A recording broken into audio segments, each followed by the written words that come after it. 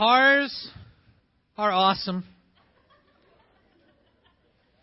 Paying for cars is not awesome. You know, when it comes to cars, people fall into two ways of thinking. There's what's the cheapest monthly payment I can get? And then there's what's the cheapest long-term way to drive a car? And we call it leasing or buying. You know, the thing about leasing is you get a cheaper monthly payment. But the thing about leasing is you never get to make a very special type of payment, which is called the final payment. You see, when you buy a car, you get to make the final payment.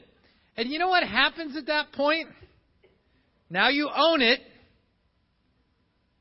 It's paid off. And you get a pink slip, which is really not pink, just to let you know, if you've never seen a pink slip. There's a hint of pink on part of it, but just throw that in. But it's really fun to make the final payment on a car or a student loan. I can't wait for the day to make a final payment on a house. I mean, that's going to be kind of cool when all of a sudden you go, okay, the payments are done. Now, that doesn't mean repairs are done, but the payments are done. But sometimes in life, you know, we want things to be done. You know, where's the end in sight? Like, is it something that I got to do all the time, or is there like an end? And in Romans 13, Paul's talking to the church there, and he says, you know, if you owe taxes, pay taxes. You know, give to everyone what you owe them. If it's revenue, give them revenue. If it's respect, give respect. Honor, give honor. And then in verse 8 of Romans chapter 13, he says this. Let no debt remain outstanding except the continuing debt to love one another. For he who loves his fellow man has fulfilled the law. The commandments, do not commit adultery, do not murder, do not steal, do not covet. And whatever other commandments there may be are summed up in this one rule. Love your neighbor as yourself. Love does no harm to its neighbor. Therefore, love is the fulfillment of the law. First of all, I love what Paul says. You know, he's like, do not steal, do not commit adultery, and, you know, kind of all the other commandments there may be too. Just throws that in there. He goes, love. Love your neighbor. He goes, you fulfill the whole law when you love. But what was the entry point? He said, let no debt remain outstanding except the continuing debt to love one another. That means it's never paid off. There's never a final payment. Okay, I've loved enough. Now I don't have to anymore. You know, I want you to think for a moment about a popular verse that's quoted in Acts 20, verse 35. Paul quotes from Jesus and he says, it's more blessed to give than receive. And I don't know how you felt, but you know, you bring stuff that you know is going to go to great needs, or I don't know, we give to hope. And I always imagine, like, who are the people? Where do they live? What countries? Maybe one day I'll get to fellowship them in heaven. Maybe I'll never know. But like, what needs are going to be met by what I gave? And you think, wow, it's just, you know, you feel so good when you give. You go, why would we ever want it to end? And yet too often, we want the debt to be done. For parents, think about when you had your first child. That baby was born. You know, I remember when Michael was born in the hospital, and I got a little irritated with the nurse because I felt like she wasn't being gentle with him as she was going to change his diaper. And they, said, Mr. Hammer, would you like to change his diaper? And I'm like, yes, I sure would. This is like the first time I've wondered what this is going to be like. And, change his diaper, and then you change the diaper. And I was horrified. I was like, I got the nurse in there. I go, there's something wrong with my child because there's this black tar in his diaper. It was not what I was expecting. And the nurse like, oh, that's normal. I think it's called like meconium or something like that. And it's like all this dried blood cells. I was like, oh, well, that would have been a helpful need-to-know item that you educate the parents with. So I knew that because I didn't know. Maybe everyone's supposed to know that. I did not. So I thought there was something horribly wrong. But I still thought, man, this is so cool. Now let's stop and analyze for a moment what I was thinking and what you're thinking. Changing my son's diaper is so cool. Now go to like 9 months later. Or if this is your 7th child. The cool factor of changing a diaper has long come and gone. And now you're thinking about things like potty training. Because you want it to be over. You just want it to be done. There's parenting stages of life that you don't know about till you become a parent. Here's another one. Get your own bowl of cereal on Saturday morning stage. That is a stage of parenting development. When they are old enough, you do not need to wake me up to get your own bowl of cereal. You can watch as many cartoons as you want and eat cereal. That is a parenting stage. But can you imagine a brand new nursing mom, baby's born and go, wait, I fed my baby yesterday. I got to feed them again? Wait, how many times a day? Every day? Seriously? What if I'm tired? What if I don't feel good? What if I'm busy? What if I need some downtime, some me time, some relaxation time? Like you would look at the new mom and you'd go, wait, it's a baby. What's a baby supposed to do? You would recognize, you go, that would be a really odd way of thinking for a brand new mom to go, wait, now how often am I supposed to feed this baby?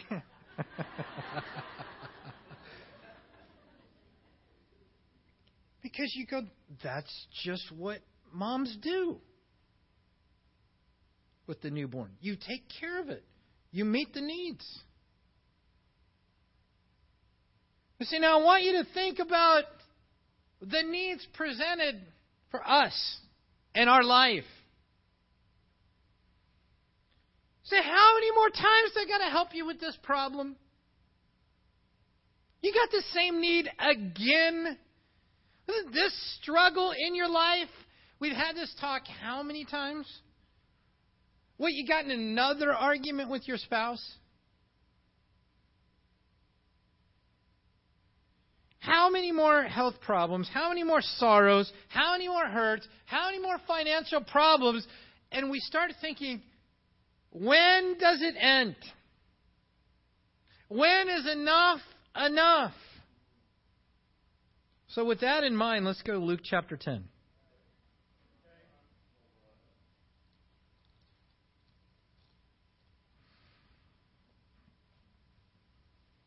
Luke chapter 10. In verse 25, it says, on one occasion, an expert in the law stood up to test Jesus. Teacher, what must I do to inherit eternal life? What is written in the law? He replied. How do you read it? He answered, love the Lord your God with all your heart and with all your soul and with all your strength and with all your mind, and love your neighbor as yourself. You've answered correctly, Jesus replied. Do this, and you will live. So Jesus answers a question. But it was a different question than what the expert asked. You see, the expert was saying, what do I have to do? How many times? How much is enough? How many needs? How much love? And so, you see it in his question, what must I do? How many times do I have to perform the loving act to be able to go to heaven? Jesus didn't answer his question. He answered a different one. He said, correct answer. Now, just do that. That's kind of like the nursing mom. And if she was to say, how many times do I need to feed my baby? And Jesus just says, whenever they're hungry. You see, they're asking how many times, and Jesus just says, feed the child. Just do this. Live that way. It's not about how many times. It's just being loving. Well, so this guy didn't know what to do with Jesus' answer. So then he comes up with a follow-up question. Oh, yeah? So who's my neighbor? You know, where are the love boundaries? Okay, are you telling me I got to be loving in this situation? What about this one? What about that? And so he's trying to find, okay, where are the parameters of realistic love living that would be required for somebody who wants to go to heaven? Once again, Jesus doesn't answer his question. He tells him a story. We're familiar with it. It's the Good Samaritan. It says, a man was going down from Jerusalem to Jericho when he fell into the hands of robbers. They stripped him of his clothes, beat him, and went away, leaving him half dead. A priest happened to be going down the same road. When he saw the man, he passed by on the other side. So too a Levite, when he came to the place and saw him, passed by on the other side. But a Samaritan, as he traveled, came where the man was, and when he saw him, he took pity on him. He went to him and bandaged his wounds, pouring on oil and wine. Then he put the man on his own donkey, took him to an inn, and took care of him. The next day he took out 2 silver coins and gave them to the innkeeper. Look after him, he said, and when I return, I will reimburse you for any extra expense you may have. Which of these 3 do you think was a neighbor to the man who fell into the hands of robbers? The expert in the law replied, the one who had mercy on him. Jesus told him, go and do likewise. You see, he never answered the question that the expert was really asking, which is, how loving do I need to be? What do I have to do? Jesus said, just go be that way. Good answer. Just go love. Say, how many times? Just go love. How many times do I got to serve? Just serve. How many needs do I got to meet? Just meet needs. You see, mercy prompts action. You know, mercy, you're not meeting a need because somebody deserves it. You don't meet a need because they can pay you back in return. You just do it because you have mercy on them. You love, and you just meet the needs. You know, I love this time of year because there's a lot of giving that goes on. But what if we said, okay, we're going to do a food drive every single Sunday? Would you be as excited? You're like, wait, Ron, every Sunday we're going to do the same thing? Yeah! And we're going to give the hope worldwide. We're going to have International Day of Giving, but that day is just going to be Sunday. And so every Sunday we're going to give the hope worldwide. all of a sudden our perspective would change. Because sometimes in our heart, we love to give, but we want limits. And that was the same thing the expert of the law was asking Jesus, what's my limit? How much is enough? At what point can I stop? And Jesus just says, no, go and do likewise. There are no limits. Just be merciful. I'm thankful that the people that love me don't put limits on their love for me. Because if they would have, I'm sure I've crossed those boundaries many times. If there was a point where enough's enough, my wife wouldn't be with me. My kids wouldn't love me. You wouldn't think much of me either.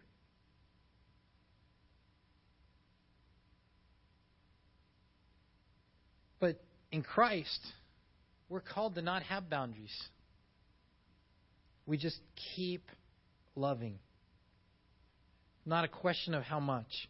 It's just we do whatever we can, motivated by a heart of mercy. In James chapter 2,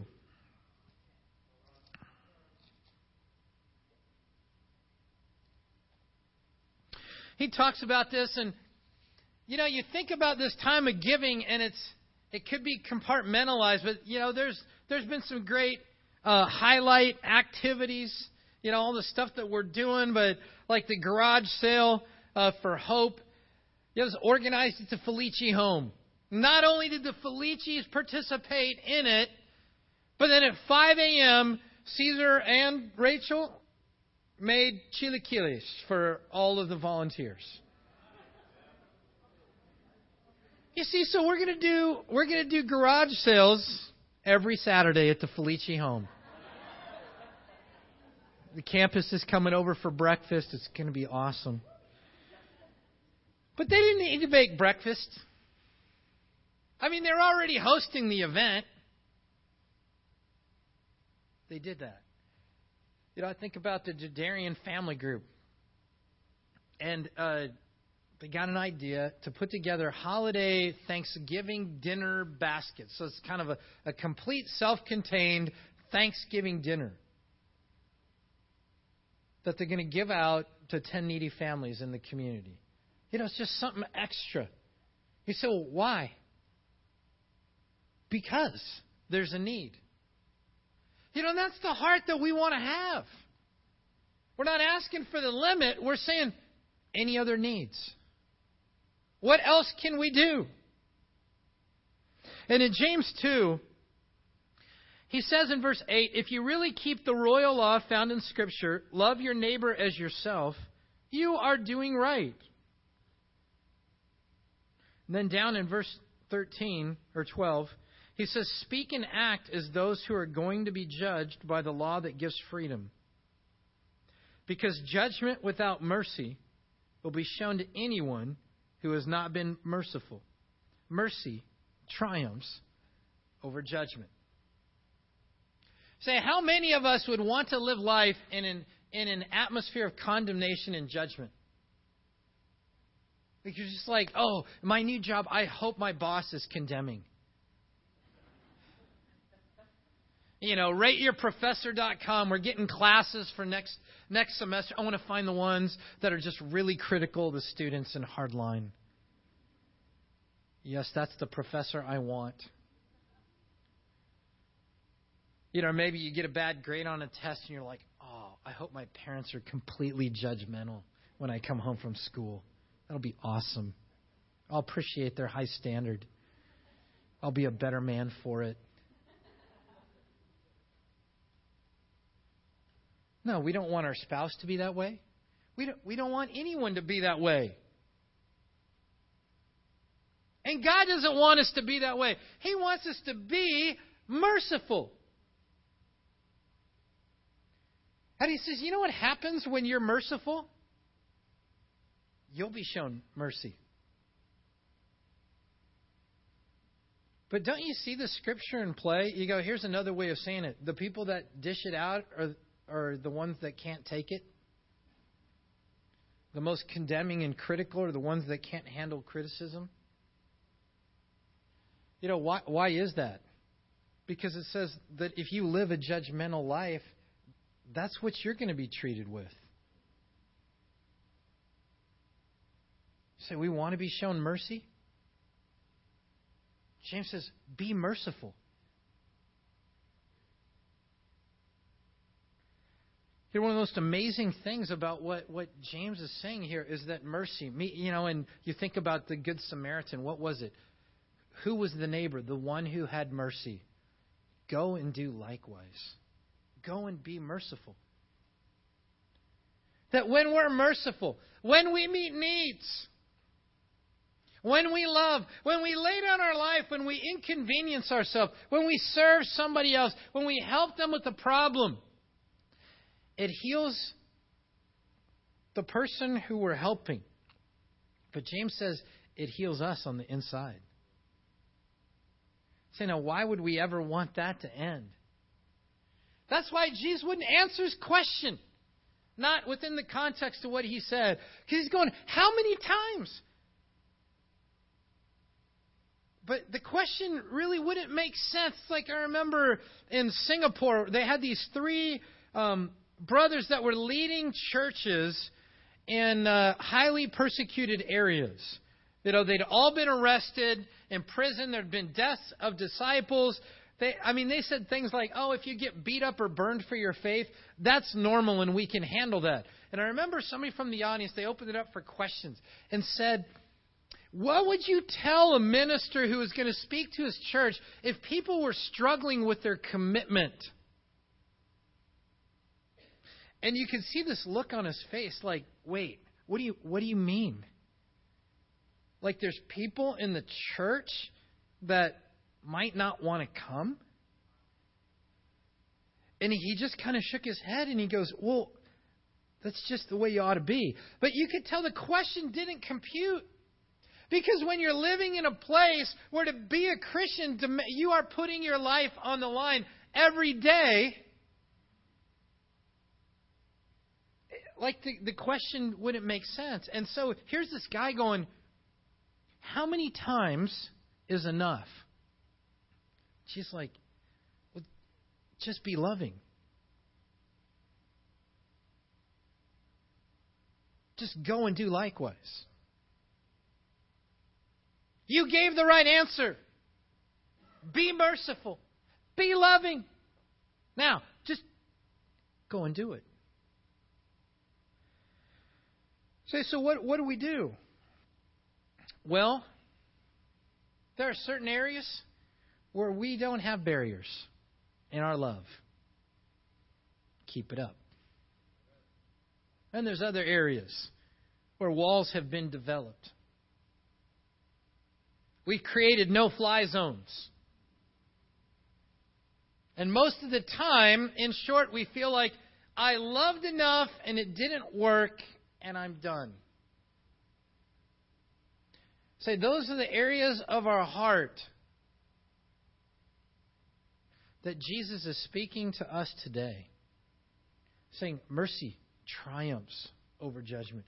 Go and do likewise. You say, this expert in the law, was he a totally unloving guy? I don't think so.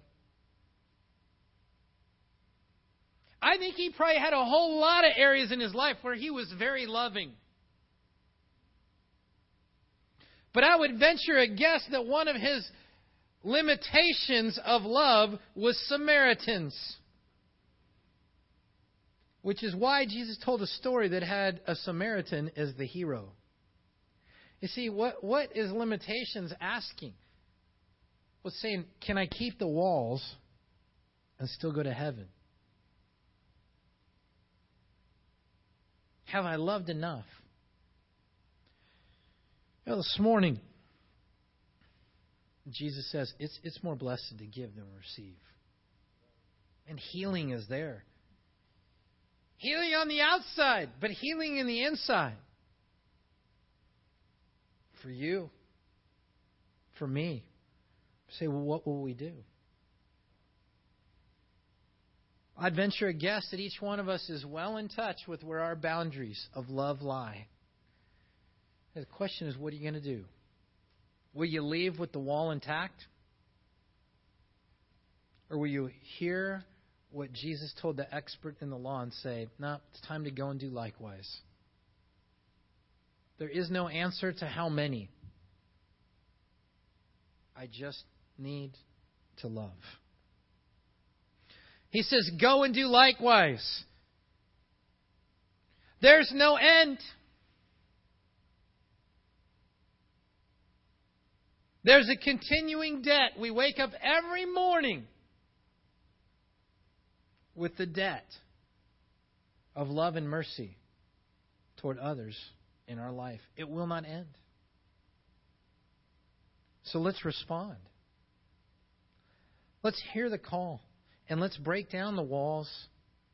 Let's go into that territory that has locked us up. You know, the walls create conflict and judgment. Yet on the other side of those walls broken down is mercy. You know, that's where we want to live. That's where relationships thrive. Let's do our part. Jesus had a great teaching time.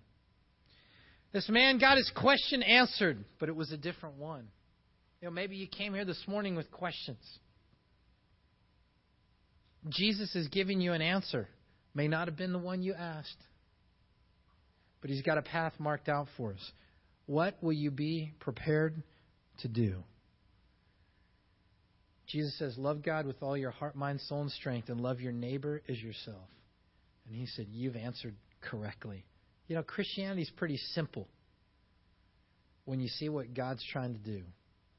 Let's not make it complicated. Let's imitate the heart of Christ. Thank you again for all the giving you've already done, but let's make it a lifestyle. And let's not put boundaries on what we do. Let's stand as we close in a final song.